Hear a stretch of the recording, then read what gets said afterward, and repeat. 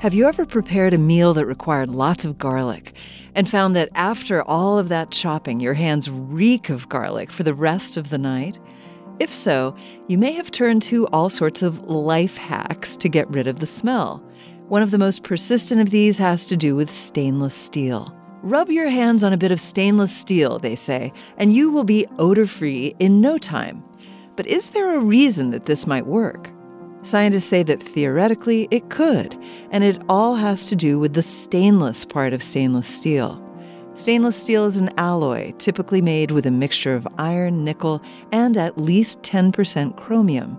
The chromium is the part of the substance that gives stainless steel its name.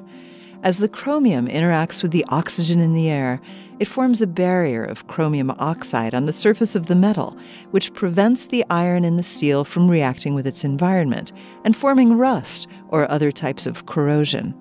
Garlic contains a number of different compounds that cause its unique smell.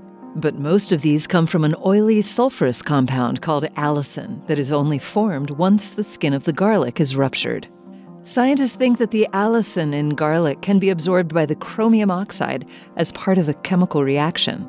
A simple rinse under water removes the layer of chromium oxide from the stainless steel, along with the garlic odor it absorbed, and another layer of chromium oxide quickly forms to take its place. This moment of science comes from Indiana University, with production support from the Office of the Provost. There are thousands more moments of science on our website at amomentofscience.org or wherever you get your podcasts. I'm Yael Cassander.